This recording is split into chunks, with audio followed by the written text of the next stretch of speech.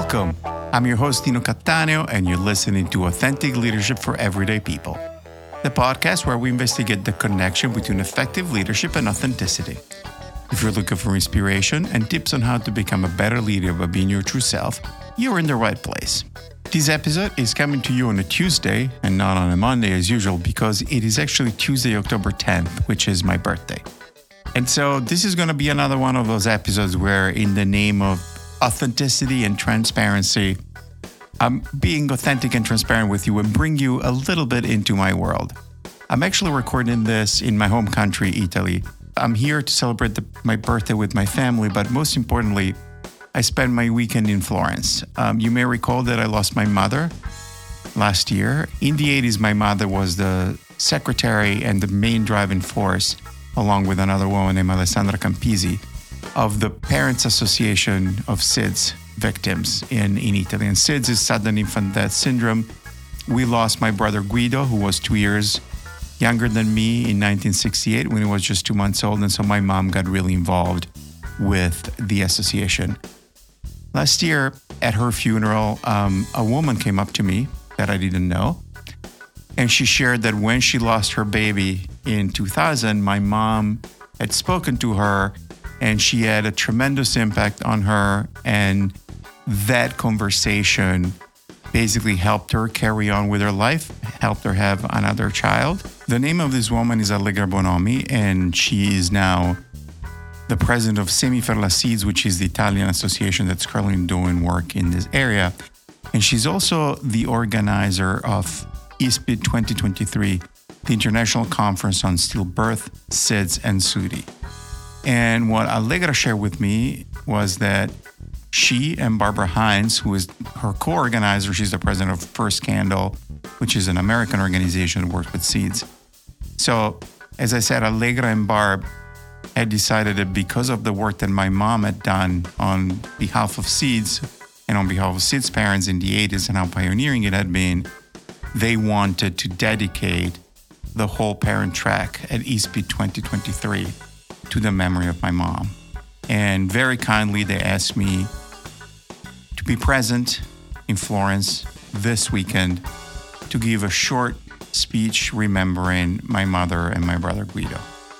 As you can imagine, it was a highly emotional moment, highly rewarding, and I cannot tell how grateful I am enough to have had a chance to really see the impact that my mother has had on other people at a time that's been really difficult for me. Now, those of you who have listened to many episodes of this podcast may remember that this year in February, in honor of my mother's birthday, I published an episode which was called Leadership Lessons That I Listened for My Mom. And as I'm here in my hometown of Milano, spending time with my brother and my father, I had a thought that I don't want to wait for something bad to happen to my father to talk about what I learned from him, who has also been a huge influence in me and how I think about leadership. And so what I want to do in this episode is spend a little bit of time talking about 3 leadership lessons that I learned from my dad and that I think really influenced the way that I work. And then, since it's my birthday, I want to talk about the way that I've been celebrating my birthday for the past 12 years. I've been organizing something that's called a Daniel Pearl Music Day, Harmony for Humanity event. And I'm going to talk about why that is important to me, why I chose to do it, and why I think that is even more important and relevant today given the recent events.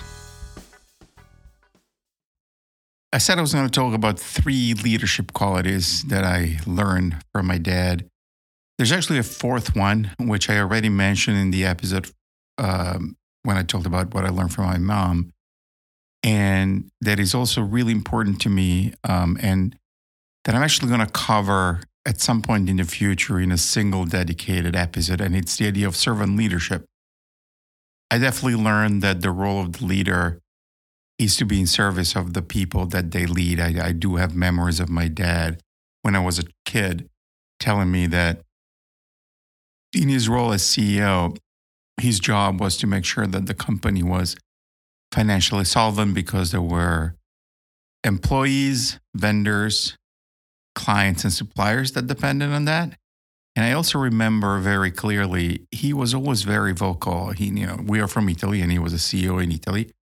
He was always very vocal about the fact that he thought it was immoral how much more CEOs were paid in the US compared to employees. So that was something that stuck with me. As I said, I kind of talked about it right now, but I'm going to cover servant leadership a lot more in depth in the future. So these are the three other qualities or lessons, if you will, that I got from my dad. The first one is the idea of accountability and of sense of duty. The second one is the idea of always thinking for the long term. And maybe that's not necessarily a leadership quality, but that's something that has really influenced my career and the way that I thought about developing. And then the final one, which is probably the most important one and something that I'm incredibly grateful for from my dad, is the importance of always being transparent and telling the truth, even though that's something that sometimes people don't want to hear. So the first concept I was talking about is the idea of accountability and the sense of duty. When I was a kid, my dad always said that when you start something and you give your word, you have to finish it. And that translated to sometimes starting a sport, but then in general to a lot of the activities that I was a part of. And this idea of accountability and sense of duty, that once you have made a commitment, you have to stick to it, is something that has followed me for my whole life. It's almost become a physical need and like a physical impossibility. When things get really hard and I want to quit, or when I want to give up of something, there's this instinct that tells me that no, I made a commitment and I should keep through with it. I'm not going to tell you that I've kept through and stuck with every commitment that I have made, because over 30 years of career, you're not always able to do that. But my need to do that has always been there. And I have definitely stuck to a lot more commitments than I would have without this great lesson and this great influence from my dad. The second really important lesson is the idea of always thinking for the long term.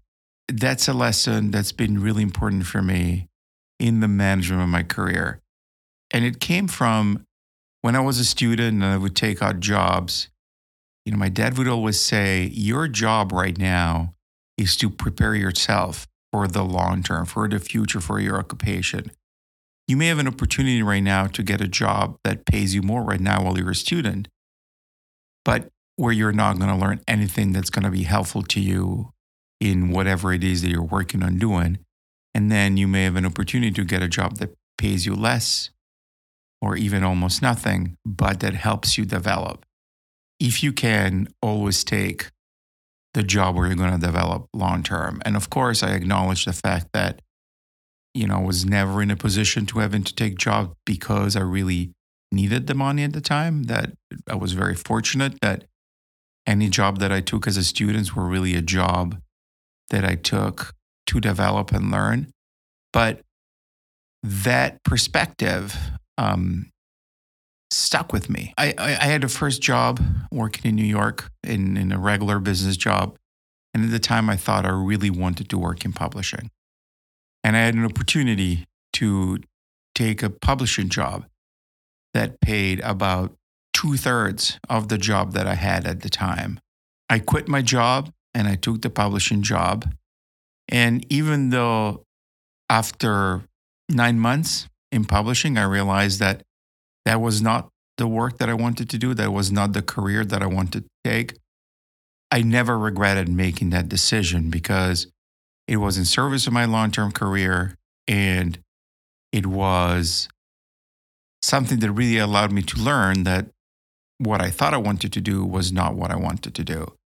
And I've taken that mindset of making decisions for the long term in my work leading companies, or, it's something that comes into mind when I have decided whether or not we want to take a client on, whether I want to take a client on in my coaching business or in the marketing work that I do, is this client really good for me as I develop? Is it good for the company? Is it good for my team? If it isn't a right fit, even though economically it may be a really important client to take, I always try to say no to the client and really just take only the type of work that will allow the company and me to develop the way that we want. The third and final and most important quality is the idea of always telling the truth. And there's a wonderful anecdote. My father's name is Franco, which in Italian means Frank. At some point in his career, somebody gave him, somebody that he worked with gave him a thankful plaque that said "A Franco di nome e di fatto," which I think could be translated as "to Frank by name and by deed." And it was really an acknowledgement of the fact that my dad would always tell you the truth. That was something that is probably the most important influence in the way that I think about my work, about both how I work with my clients and with my teams. I've been in the service business now for 30 years as an investment banker, a consultant, a marketer, and a coach. My commitment to my team and to my clients is that I will always tell them what I believe is the right and most important path for them to succeed. It may not be something that they want to hear. It may be something that they strongly disagree with and may even lead them to choose to no longer work with me. But they can always know that what I tell them is guided by my true belief of what's best for them. Over time, this mindset has really worked extremely well for me in my relationship with the people that I work with and with my client. So I promised you a short time on the qualities of my father, qualities that I bring very proudly into my work every day. So we talked about very briefly servant leadership, and then the 3 ideas of a work ethic / accountability, the idea of thinking for the long term, and the idea of always telling the truth. I hope that this brief conversation inspires you to think about how you incorporate these ideas in your work and how you lead people, manage people, and serve your clients, and maybe make some changes if you're not incorporating them. And let me close this section about my dad with one thought. As you can guess, when you have two people who are hell-bent on always telling the truth and what they believe is best, sometimes there's conflict and disagreement. But I really love my dad, and I'm thankful for what he did with me and for what he taught me. And I'm a big Bruce Springsteen fan, and I always think of him when I hear the song Independence Day. There's a line in there that says, "I guess that we were just too much of the same kind." That's a line that made me think of him. And then there's a beautiful line, the way the song closes. It says, "Papa, now I know the things you wanted that you could not say. I swear I never wanted to take those things away." And that's the way that I feel. I feel I got a lot from him. I feel when we had conflict, it was never coming from a place of not loving the other person. And I think it went both ways. So since we mentioned music right now, let me talk about Daniel Pearl Day. So if you're not familiar with Daniel Pearl, he was a journalist who was kidnapped in Pakistan in 2002 while doing research on Al-Qaeda, and he was killed. You may remember the movie with Angelina Jolie, who played his wife. His wife at the time was pregnant. And Daniel, aside from being an incredible journalist, was also a fiddle player, a very good fiddle player. And his family had this incredible initiative that they launched. They call it Daniel Pearl Music Day. And every year they ask that people play music in the idea, to celebrate the idea that music brings people of different nationalities and beliefs together.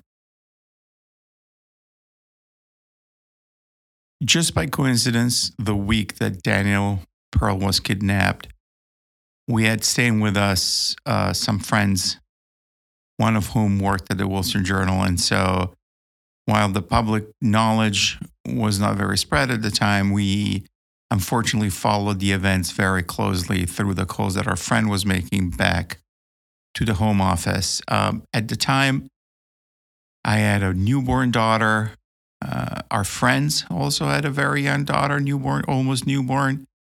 And, you know, the idea of this woman who was pregnant at the time with her husband being kidnapped and not knowing whether he would come back, and then that ending up, unfortunately, with his murder, really connected with me very emotionally.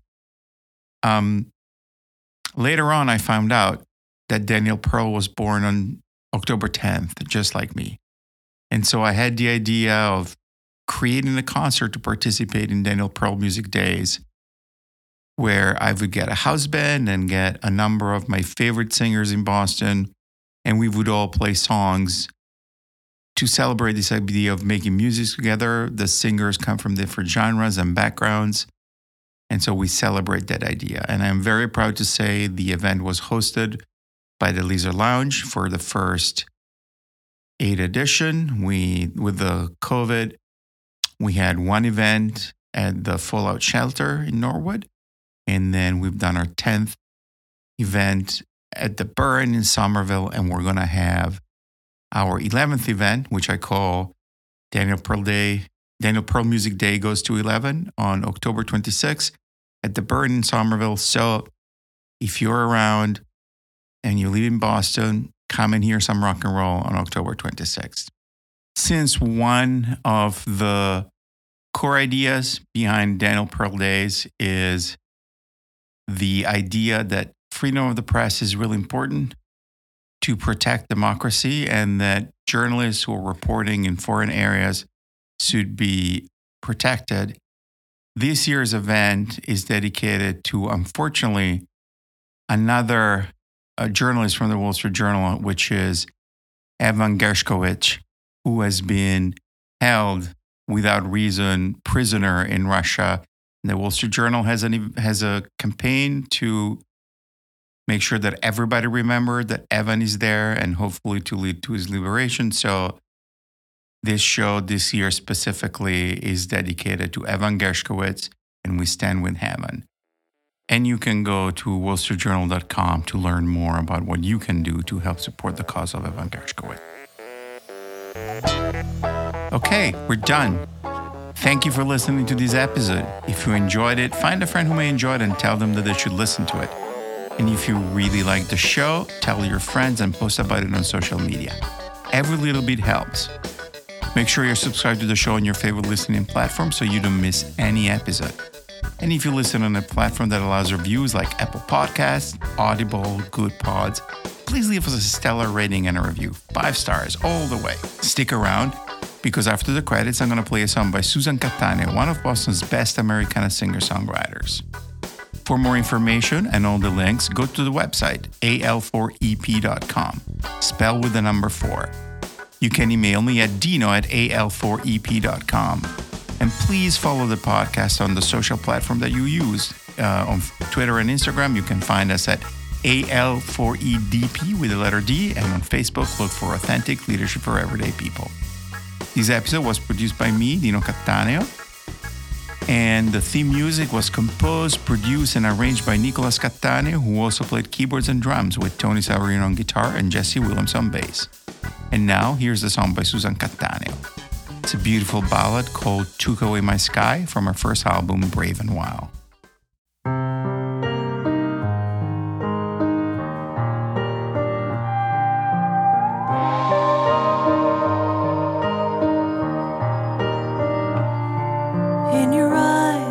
song, a smoky mountain sunset.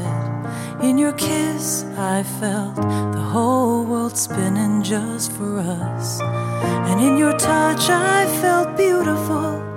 You turned this simple heart into a work of art. How could you love me like that, so completely? How could you love me like that and ever leave me? How could I feel like this? Heaven at my fingertips. You gave me wings to fly, then took away my sky.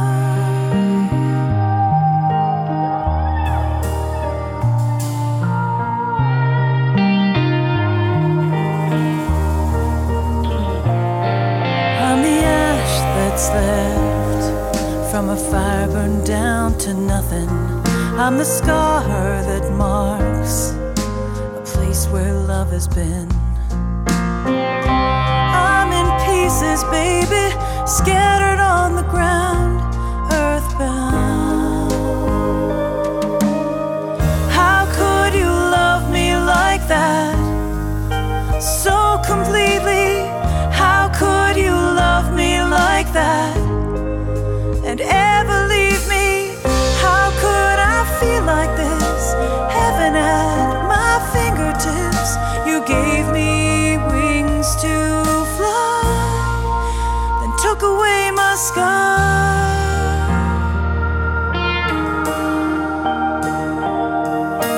High, so high above it all.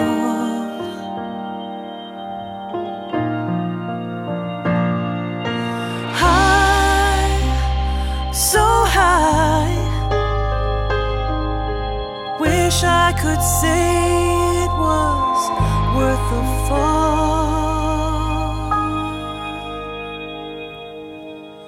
How could you love me like that, so completely?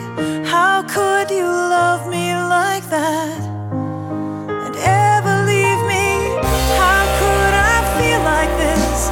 Heaven at my fingertips. You gave